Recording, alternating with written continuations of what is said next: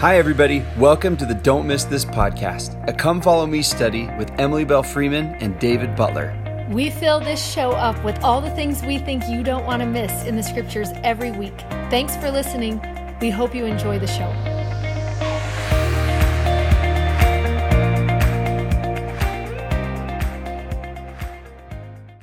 Okay, everybody, happy day. Welcome. I'm David Butler. I'm Emily Freeman. This is Don't Miss This, and we're super happy that you are here with us. It's just us this week, just so you know. In the basement. Yeah, Here we are. We're back again. Everything's back to normal. Hopefully you liked last week, our live at Deseret Book, the flagship store. Thanks for everyone who came. It was really cool to meet So you. fun. And man, we had some awesome conversations with some of you that we just treasure. So thank you. We're calling them... I can't remember what I started calling them.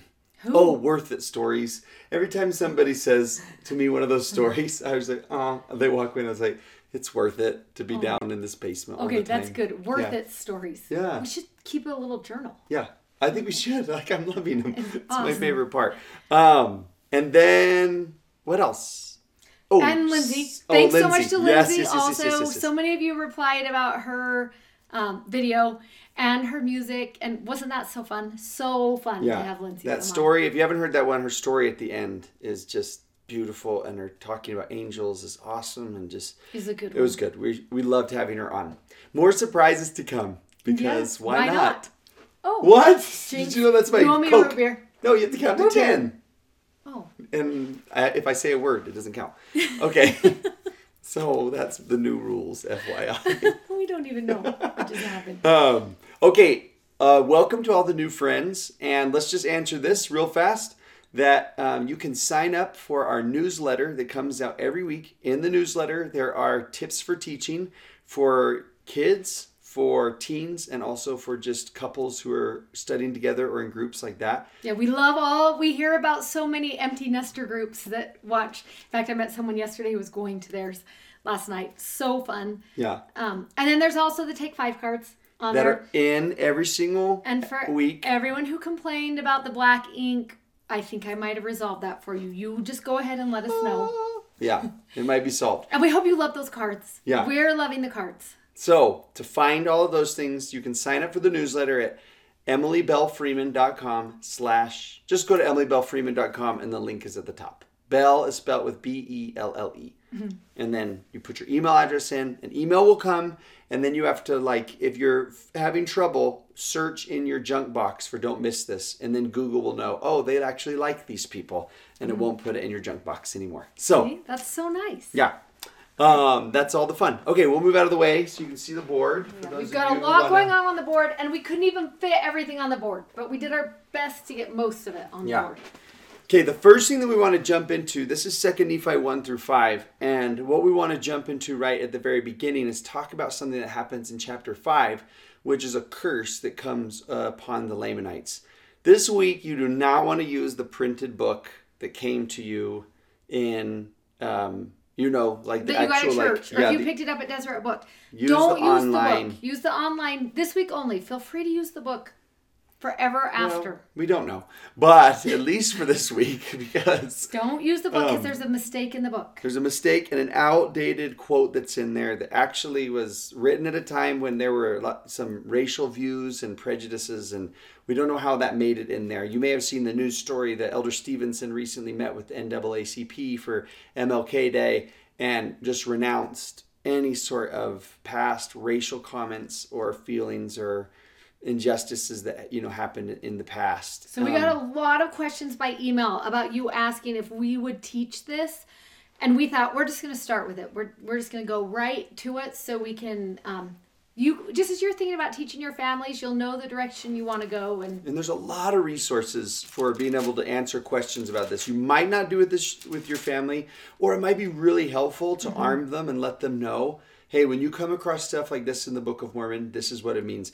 Y'all, we need to be probably a little bit more anxious about making sure that love prevails. And if there's any reason that somebody is going to feel inferior, we might want to be the ones who can speak up and say no, I don't think it means that, and this is what I believe. So The first verse we want to go to is 2 Nephi 5, verse 20. This is where you actually find. And you're going to want to be watching verse. when you read 2 Nephi 5. You're watching for a curse and a mark. Now, this is what you have to know. We know what the curse is. We just know what it is. It is so simple and it's easy to understand. Comes up like 5-6 times in these chapters and again throughout the book. So that's what you want to focus on. What was the curse? Then it's going to talk about the mark, and we're going to give you some scripture references and places to go as you're studying what the mark is and what it's not, and a couple really great quotes. So let's just read first what even is the curse. Do you want me to read it? Sure, yeah. Okay. This is 2 Nephi 5:20. Wherefore the word of the Lord was fulfilled, which he spake unto me, saying, Inasmuch as they will not hearken unto thy words, they shall be cut off from the presence of the Lord. And behold, they were cut off from his presence. And he had caused the cursing to come upon them, yea, even a sore cursing because of their iniquity. So the curse is cut off from the presence of God. That's what happened. Yeah, and as you read, this might be helpful to know that as you read about if you keep the commandments in the land, you are blessed with prosperity. Prosperity generally is a closeness with God. So the curse is being cut off from God, and prosperity is an added measure of God's Spirit in your life, which might lead to other benefits as well. But that's always the blessing, is a closeness with God, and the cursing is always being cut off from him. In the next verse, toward the end, is where some people run into trouble, where it says, Wherefore, as they were white and exceedingly fair and delightsome, Delilah, okay, that they might not be enticing unto my people, the Lord did cause a skin of blackness to come upon them. This is the spot in Scripture that we don't actually know what the mark of the curse was. It doesn't seem, if you read through all of Scripture, that it has anything to do with skin color. Let's show you a verse that kind of shows some of these words in another spot. Yep, so we're going to take you, let's go to Luke first. Yeah. Is that where we're going? Yeah, Will you go there? Okay. I didn't bring my Luke 11. 34. Chapter 34. So I'm going to go there. You're going to notice all throughout Scripture, when it uses skins, oftentimes it's talking about clothes. So when it's talking about, like, do you remember people's garments are washed white and they become pure and delightsome? And it's using the clothes imagery to talk about really what's going on inside their heart. Or in their countenance. So you a little bit want to be thinking about countenance or just a look. When I teach my seminary kids all the time, I tell them, if I were to walk down a dark alleyway and I saw a man coming to me and he was happy and he waved his hand at me and he was smiling, asked how my night was going, I would describe him as someone probably with light. After I left, I met the nicest man. He was so happy. He was filled with light. If I was walking down that same alley and there was someone sitting in the corner, and as I went by, he mumbled something to me that wasn't very nice, and I could tell that I didn't feel safe when I was walking by, I might describe that person as just, it felt dark when I was in there. It doesn't matter what color either of those people's skin was. What I'm describing to you is the feeling that came from their countenance. And you a little bit wonder if that is the word Nephi is using to try and describe for us. This is what it felt like when you were with people who had been cut off from the presence of the Lord. Yeah, and over again, it just doesn't seem like it applies to the color of their skin. You know, we love this in Luke, though. This says, is you're going to want to teach these together. This is such a good explanation. This is from another kind of teaching you might recognize from the Sermon on the Mount. The light of the body is the eye. Wherefore, when the eye is single, the whole body is full of light. But when thine eye is evil, thy body also is full of darkness. So, once again, kind of the story that you were telling, or that example that you were telling, that light and darkness has more to do with a heart and a countenance than anything. And even in someone's Scripture. eyes. I love when you, it'll tell you later in Scripture, and the darkness fell from their eyes. The scales fell from their eyes. It's so interesting as you start pulling all these together, you realize this is more of a figurative description than literal. And that's how you want to read it as you're reading into this. And really the third verse you might want to go to that we love this one. is in Alma chapter 17, and it's verse 15. And this is what it says.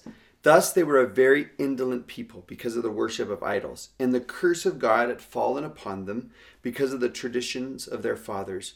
Notwithstanding, the promises of the Lord were extended unto them on the conditions of repentance. And what So you good. see all throughout Scripture is despite someone's background, despite somebody's race, despite somebody's anything in their life, Despite the choices of their parents or someone else who had been with them. or even the choices of their own past, that on conditions of repentance and change, they can now, the curse can be lifted from them and they can enjoy the presence of the Lord. This is a much better story to focus on in this discussion. The good news here is that, people can change, that people who once were cursed because of their decisions or culture they inherited, can change and receive like a closeness with God and the blessings of God again. That's not to dismiss, though, some of the hurt that's been caused by a misinterpretation of some of these scriptures. And it's important, really, really important to remember that a lot of times we look at things, and because it has not been our past, because it has not been our story, we come at it from a very logical point of view. I will tell you that if you are close to someone who has grown up and lived in the lines of that battle and that struggle their whole life, my daughter-in-law is Black. And when I hear her talk about this, it comes from a very emotional place and a place of hurt and sorrow and sadness for years before. And I think it's so important when we enter into discussions like this to remember that this may feel like a logical discussion to you, but for some people, this is a very emotional place for them. And sometimes we learn the most when we just sit back and we listen to that emotion that is being expressed there. It will teach us a lot about how to be more compassionate. Yeah, and we don't have to solve that for somebody. We just want to listen to where that hurt is coming from and show compassion where other people have shown disdain or been. And sometimes a really logical approach is so cold and it's so like, it seems like you're not. I think this is worth reading, that no matter what the intention of some of the verses were or how people have interpreted them, because they have interpreted them. And how they've been taught over time. This is a really important statement from the church today. The church disavows the theories advanced in the past that black skin is a sign of divine disfavor or curse. So we disavow that. Or that it reflects unrighteous actions in premortal life, that mixed race marriages are a sin, or that blacks or people of any other race or ethnicity are inferior in any way to anyone else. Church leaders today unequivocally condemn all racism, past and present, in any form. That just makes my heart feel so good to know that, because there's been a lot of hurt in the past. Yeah. I just think it is so good that we have church leaders who are not setting that aside, but are coming straight out and saying, we disavow. We know this happened. We disavow what happened. I think is a powerful statement. And we're sorry for the hurt. We genuinely are. Like in any condition or situation. Like it's like, oh, if anybody grew up in a condition where they were looked down upon, like I want my first words to be like, I'm so sorry that happened to you. And not explain, well, it's because of this or this or this, but it's like, oh, yeah, I'm just because sorry. Going to a logical place is not going to heal wounds, but meeting that person where they are, listening to the hurt, and apologizing for that hurt, I think is a powerful thing to do. So I think this is a good lesson to teach your kids. I was so careful in seminary, and I think you probably were too, to make sure we would spend a lot of time on this, that my kids knew if they were ever in a Sunday school class or another seminary class, that they had a firm understanding and knowledge of what the curse was and what the curse wasn't. And I think that's important. Yeah. Okay, so there is that. Okay, these verses, these chapters are kind of after they've gotten to the promised land. And they're there. We're getting to the end of Lehi's life.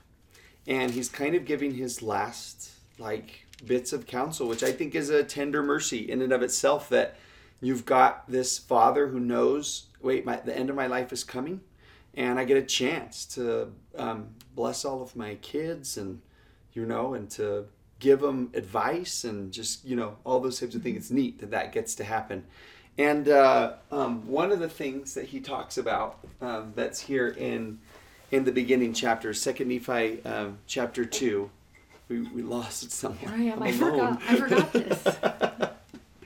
Is just this whole concept of choice and agency. And 2 Nephi chapter 2 is probably one of the greatest chapters in all the scripture that kind of lays down what we'd call the doctrine of the fall and understanding the conditions that we live in here. And so one of the lines that we like so much is in all of creation, there are things that God has created to act, and there are things that have been created to act upon. And Lehi wants to teach his kids, you're one of the first ones. You are not a rock, and you are not a tree. You have been endowed with the ability to act for yourself, to be able to choose. And choosing, he says, is all leads to what the purposes of the Father are. Which we should just say, I think that's really helpful, that God's purpose for all of us is to become something more than we are right now. He invites us to his fullness, but he just says you can grow and progress. And the way that you do that is through what you choose. And I love when it talks about in verse 16, 2 Nephi 2:16, wherefore the Lord God gave unto man that he should act for himself. And I love the fact that it is a gift, that it is having that ability to choose really is a gift.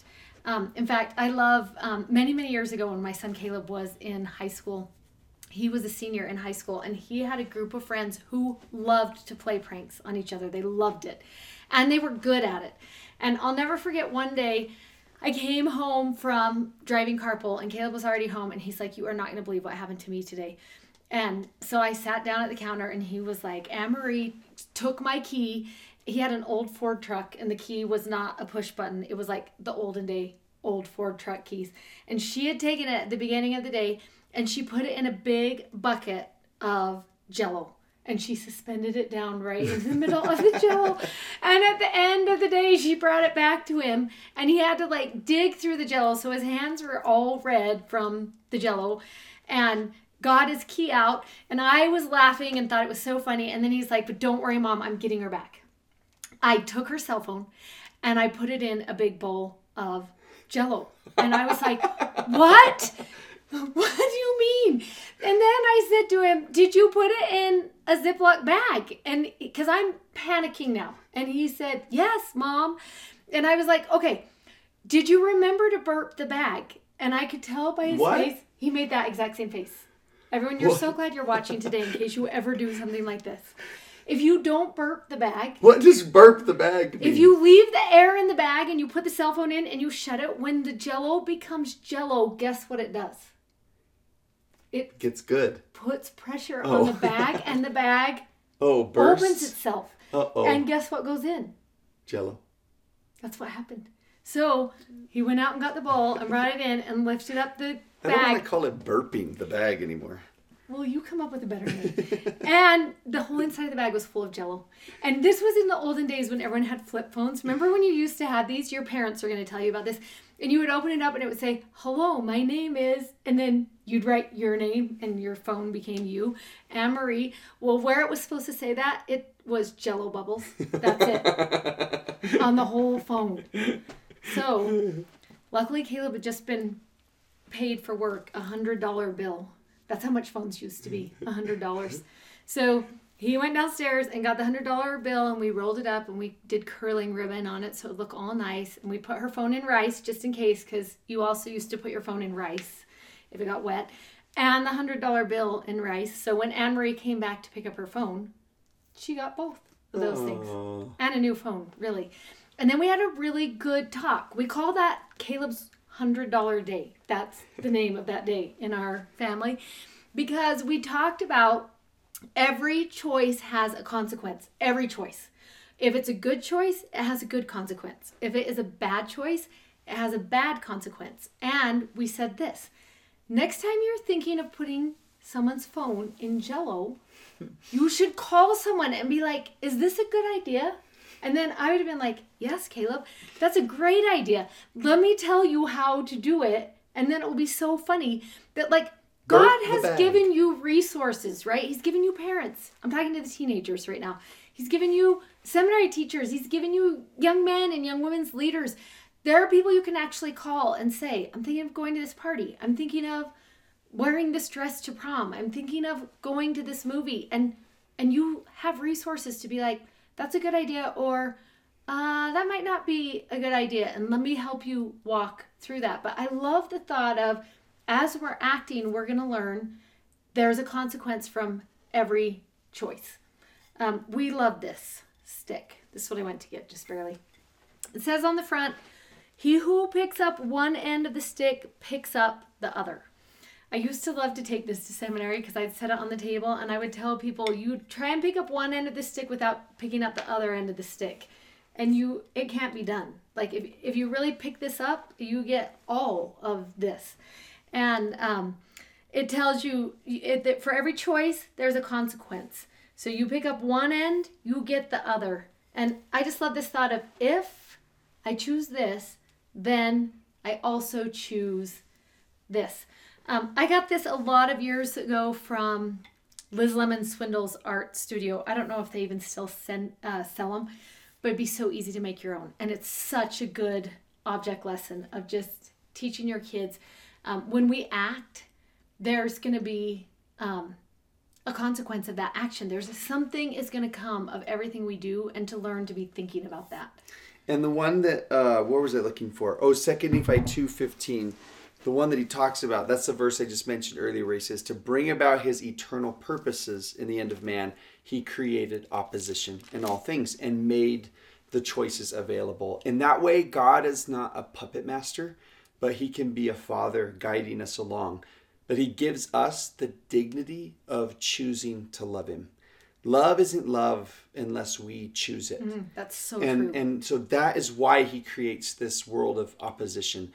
And even like we can't, like he talks about the Garden of Eden, like you can't say they were happy and you can't say they were righteous if they had no chance to be sad or wicked. In order for there to be victory, there has to be opposition. We don't have to lose, but in order to come out victorious, we have to choose one over the other. And so he created this place of opposition. The great choices Lehi wants to talk about is choosing the Redeemer and eternal life that comes through him, or the devil and captivity that comes through him. He says, those are your choices. Like it's going to lead to one of those two places. And we have a couple of examples in here that we love.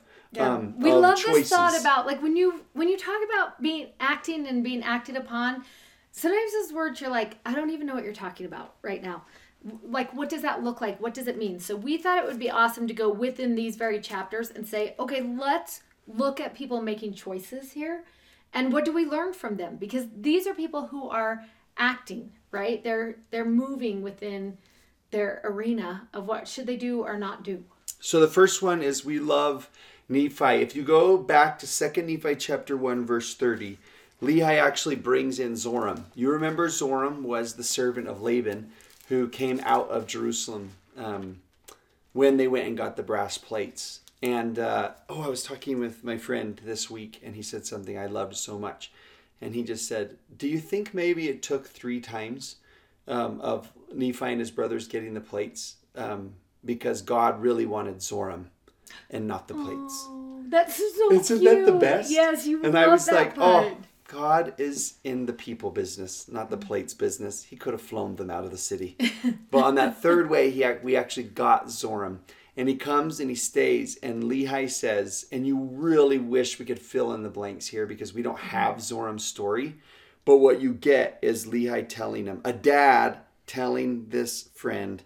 Who's moved in, really, who has no dad of his own now. He's just become part of the family. He says to him, you are a true friend unto my son Nephi forever. And I love that. Like, there's like something happening in the story that Lehi would pay that compliment to Nephi. And in a couple chapters, to Zoram. And to Nephi for choosing such a good friend. True. And Zoram for choosing such a good friend in return. And that's just that's a choice that we're talking about, right? In a couple chapters from now, they're going to split. The whole family's going to split into 2. And Nephi says he went into the wilderness with all those who would go with me. And he actually mentions that I took my family and also Zoram and his family. And then it's funny, then he mentions his brothers, like right after that. Like Zoram's just in there with his brothers as those who like were going to support him in choosing to follow what God wanted them to do. And the consequences of that friendship choice and of them sticking together are going to keep unfolding with their kids and the next generation and the next, like it's just untold. So that's one example of choosing choice and consequences. The friends that you choose to be around make all the difference in the world. Everybody's got stories about that, right? Mm-hmm. Of like the friends that they picked. And really, like as a dad of a starting 15-year-old, that is our prayer, Jenny's and I's. It's like, oh, I don't care where we live. I don't care what sport you choose. I don't care what grade you get. I just really, really want you to choose good friends because of the impact that it's going to have. Yeah, it's so important. We also love watching Lehi at this point, and this is going to be the very end of Lehi's life. These are Lehi's very last words. I don't know if you've ever been present when someone is dying or going through that process of their last days on earth. But it's so interesting that you hear people when they've been through that experience talk about the last things they heard that person say. And they're always super tender when you hear people talk about it.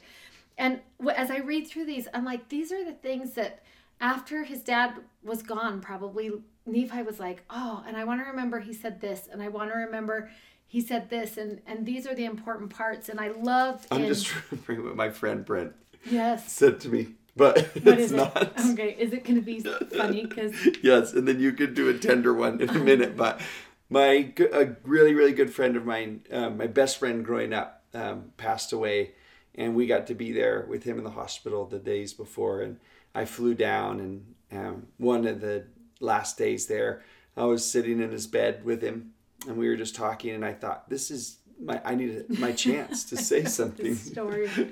And so I said to him, I was like, Brent, I just want to thank you for being my Zoram. I didn't say that, but I said, for always being a good friend to me and always sticking up for me. And I said to him, Brent, I always knew if you were there, I would never be in trouble. I thought it was so sweet. And then Brent said back to me, oh, thank you. I can't say the same about you. And I said, what?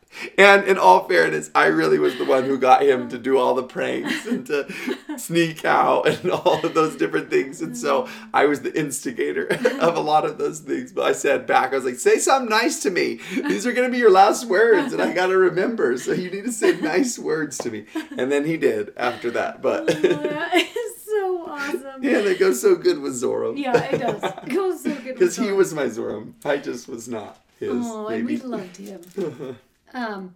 Okay, so Lehi is about to die now, everyone. And I love, there's several really great things that he says, but one of my favorite is in 2 Nephi chapter 2, verse 30.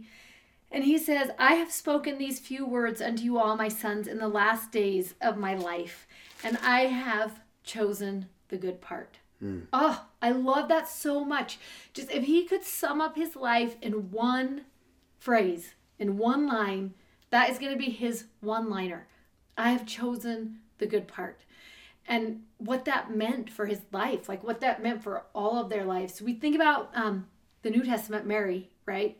When she sat at the feet of Jesus, and Jesus says to Mary and Martha, she has chosen that good part which shall not be taken away from her. And I love that in the Book of Mormon we have Lehi, years before that ever was going to take place, having that same experience of just sitting at the feet of Jesus.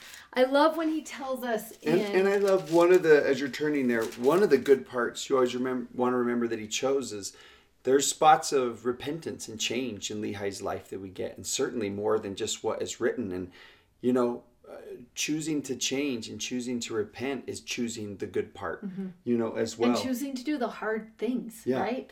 Pack up your family. I was asking my seminary kids the other day, how many of you, if your dad came to you and said, okay, everybody pack for like 2 weeks because that's all we can carry. And we're going on a vacation. And he said, "What?" You said, "Where?" And he was like, "I don't know." "Well, how long are we going?" "I don't know." "Well, how are we getting there?" "We're walking." "How long are we going to be walking?" "I don't know." Who's super interested in that vacation? And then as you go the first day and you're like, "What are we doing?" "I don't know." That there's something about Lehi going out and I mean, that's choosing the good part. That's him saying, "I trust God no matter what. I'm going to go, and I'm going to take anyone with me who wants to go." And we don't even know where we're going, but we're going. I love in chapter 1 of 2nd Nephi, it tells us that Lehi also spoke many things unto them. And let's just think about some of these things he spoke unto them. First, in verse 1, how great things the Lord had done for them in bringing them out of the land of Jerusalem. And again, we see that phrase, the great things. Remember, we're watching for that. In chapter 2, it talks about... Verse 2. In verse 2, it talks about the mercies of God in sparing their lives. And in verse 3, he also spake unto them concerning the land of promise, which they had obtained, which they hadn't, everyone. Just keep that in mind. They weren't at the promised land when he's telling them about it, but he's just so certain that the Lord is going to take care of them. And then it says, and how merciful the Lord had been in warning us that we should flee out of the land of Jerusalem. And I love that what Lehi wants to choose, what he is looking back on and what he wants to teach are about the great things and the mercies. It's those things that we're looking for, right? All the way through the Book of Mormon. And the understanding that mercy of the Lord. And it's interesting because I just had my good friend passed away also just barely. And I have been going through in the last several days, every time she said something important, I put it in the notes on my phone because I thought to myself, I won't remember. I thought I would remember, but I just knew myself well enough to think I'm not going to remember these things. And it's been really tender for me in the days since then to go back and look at those conversations and the things that I wrote down. But last week, I was sitting on her bed and we were talking, and she said to me, we loved to study together in the scriptures. It was one of our favorite things to do. And she grabbed my hand and she said to me, we need to study mercy. That's what we've got to do next, is study mercy. And then there wasn't a next. And I have spent this whole week studying mercy because that's what she told me to do. And she's probably knows everything about mercy now. So she's way ahead of me because she's on the other side. And she knew it here. And she did. The more I learn about mercy, the more I realize she already knew what mercy was. And maybe she was like, I need you to learn about mercy, and I don't have the ability to teach it to you. And so that's what you've got to do next. And so I've just started a whole notebook on mercy, and maybe that's something you would like to do as you think about Lehi choosing this good part and how he was so careful about the great things and the mercy. I love what I have learned about that word from Scripture. It means especially active compassion. Do you love that? Mm-hmm. Not just compassion, but especially active compassion. It means you are tender. That's why when we see that word mercies, it's so often hooked to tender mercies, because there is a tenderness that goes with mercy. I love this. It's to stoop in kindness to an inferior. Do you love that? Yeah. The Hebrew word mercy actually is the same word as womb.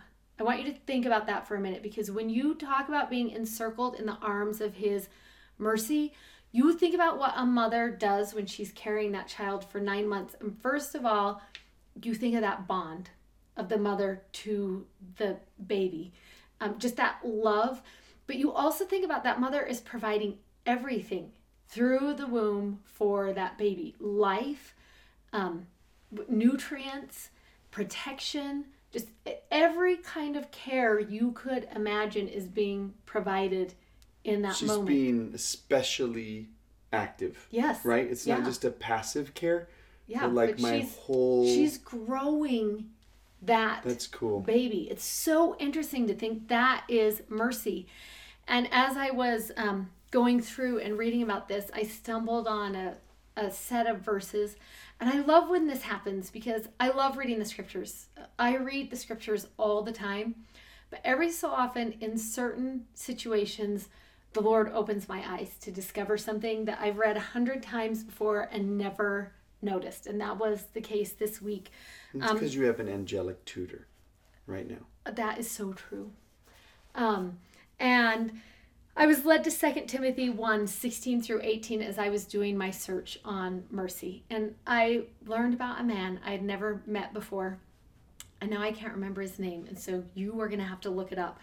Because in my scriptures, I went through and rewrote the whole verses in Chris Belcher's name because I loved it so much. So this was really Paul talking about one of his really good friends. But I'm going to read it to you talking about my good friend. And I love what it is going to teach us about mercy, what we know now about mercy. It says this: the Lord give mercy unto the house of Chris Belcher. And then it's going to tell you why her house qualifies for that kind of compassion. For she often refreshed me and was not ashamed of my weaknesses, but sought me out diligently and found me. The Lord grant unto her that she might find mercy of the Lord in that day. And in how many things she ministered unto me in my hard seasons, thou knowest very well. Don't you love that? Oh, it is just such a beautiful description of someone who qualifies for that kind of mercy from the Lord. And I've probably read this 20 times today since Chris died, just going through and thinking, how can I be better at these things so I can understand mercy just a little bit better? And it's really beautiful, like that this is what you remember. This is what had an impact on your life, right? Yeah. And Lehi's doing it with the Lord also, where he's saying, like, do you want me to tell you what I remember most about our journeys is how actively compassionate God was to us. You know, we should have been destroyed in Jerusalem. Why not us? And you and some of us were rebelling on the waters, and we should have drowned, and why not us? And he's just remembering how actively compassionate and merciful God was in their journey. Man, yeah. It's what makes a difference. And it's what you choose to see. And what the good part Lehi chose to see was the great things and the mercies of the Lord. And I just want to be that person. I want to make that choice in my life. That is so awesome. And the third one we had, it goes right along with that. It's Jacob in that chapter 2, where he just says to him, I should tell you, I was listening to this earlier, when the scriptures can read to you. And he says, thy soul be blessed, and thou shalt dwell safely with thy brother Nephi, and thy days shall be spent in the service of God. Wherefore I know that thou art redeemed because of the righteousness. And it's funny because I thought he was going to say of you, but he says of the righteousness of thy Redeemer. You are redeemed because of how good he is. And that's who he chose. He chose Jesus in his life, and it made all the difference. And I love this that he says about him in, I don't even know what verse. I thought I wrote it here and it's a lie. It's 2. He says, nevertheless, Jacob, my firstborn in the wilderness, you were born in the woods. You know the greatness of God, and he will consecrate your afflictions for thy gain. Because he chose him, like his afflictions can turn into good for him. So anyways, it's just beautiful to see like the impact that choosing the good part really does mean choosing Jesus in all of these. What is next? We didn't do this. We have to do that. Okay. One of the things that we love in here is a verse that's found in 2 Nephi 2:24. And I'm just going to quickly read it to you, but it's a verse that you're going to find all the way through Scripture. And it is so good, and it says this, 2 Nephi 2:24, but behold all... Kind of talking about, let's introduce like this, yes. That there's some confusion about the Garden of Eden. Like, why would God bring in opposition? Why is he going to have good and evil? Why the good tree and the bad tree and stuff like that? And this is the reason for it. So he says, I'm going to go to another one at the same time right now, just so we can see them both. He says this in verse 24, but behold, all things have been done in the wisdom of him who knoweth all things. Oh, I love that so much. I love that it's like you don't have to wonder about this because the one who made the decision is the one who already knows how everything's going to turn out. He knows everything already. There is such an awesome chain of all of these, that same vein, that same idea that goes on in 2 Nephi 9. So we're going to get right here next week. Verse 20, oh, how great the holiness of our God, for he knoweth all things, and there is not anything save he knows it. There's just something powerful about knowing God already knows. He knows where you are. He knows where you've been. And he knows where you're going to go next. He already knows. And just learning to trust that sometimes I just have to say to myself, especially as I look at my kids, he loves them as much as I love them and more. He just does. And as much good as I want for them in this moment, he wants that much good and more for them. And so I can, even though I look at it and I'm like, this is what I want to do and this is what I want to have happen and this is how I think things should go, I love that he looks down and says, this is what is going to happen. And this is how things are going to go. And you can trust that it's going to be good because I love them and I know them. And I have good things in store for them. So we gave you a scripture chain right here just to follow. I'm going to read it for those of you who don't have the paper. 2 Nephi 2:24, 2 Nephi 9:20, 1 Nephi 9:6, Words of Mormon 1:7, and 3 Nephi 13:37. I love this little box right here. What fears or worries begin to settle when you know this, that the Lord knows everything. He already knows the end from the beginning, and it's going to be good. There's hope in the end for you. I love the thought of that, and it's awesome that it comes right now because what's going to happen next is Nephi's dad is going to die, and I love that Nephi doesn't hide from us his vulnerability in that moment. Almost like for the first time. Yeah. In his writing. That we just see this is a hard place for him, and it's double hard because first of all, it's his dad. You know, it's just, he lost his dad. Yeah. But on top of that, it's also the fact that now he has to take the role of the dad, of not just leading the family, but of actually being the prophet. And losing your dad and stepping into that role on the same day had to have been so hard. And he tells us it's hard. A lot of people call this Nephi's Psalm. And I love that he goes through and he's going to tell us, he tells us there's another set of plates I'm writing the history on. And on this set of plates, I am writing the things of my soul. Oh, I love that. I love that he's like, I'm going to invite you into a really intimate place right now. I'm going to invite you into this vulnerable situation. And he talks about his heart pondering upon these things. And then he just tells you, he's like, let me just tell you what is happening right now because I have sorrow and my soul is grieving and I'm encompassed about by sin. And like, he's like, I'm not in a good place. I love that he's like, let me just tell you, I'm going to write some things down you should know at the get-go. I'm not in a good place. And then there's 4 things I love. It'd be awesome for you to pull out too. Like, what are some of your favorites? But I love that he goes in verse 20 of chapter 4. He just says, you need to know God has been my support. And he has led me through this wilderness that has been full of afflictions. And he's preserved me upon the waters of the great deep. And then I love when he talks about he's filled me with his love. He's confounded mine enemies. He has heard me cry by day.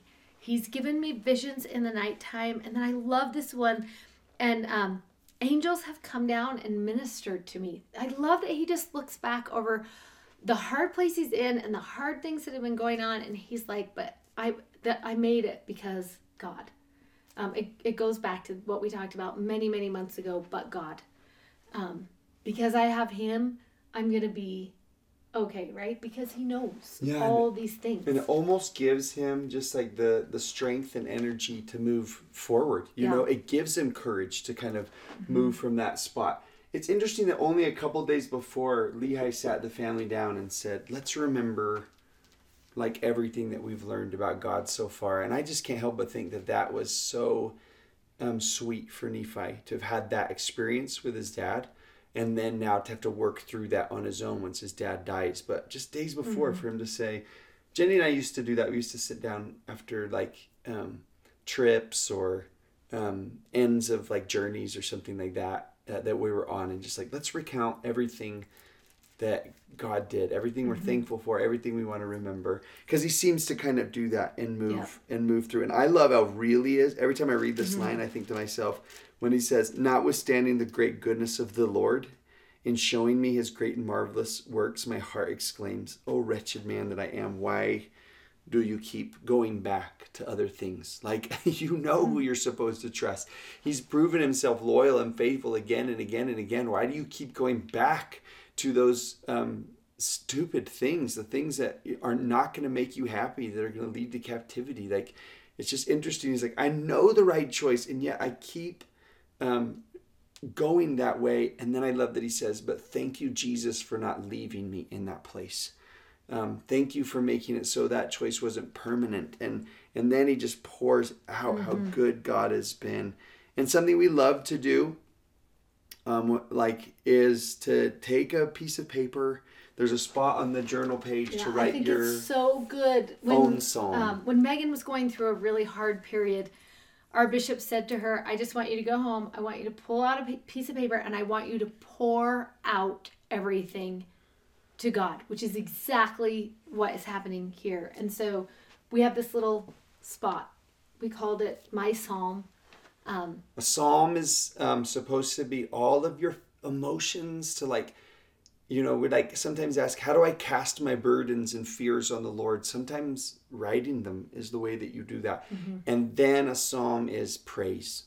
A psalm is to rejoice and just glory in God. There's something good for the soul about pouring out. And then praising. Yeah. Yes, the two together, that's what you're trying to capture when you do this. We should put some songs in the newsletter that will help you praise. Okay. Because so fun.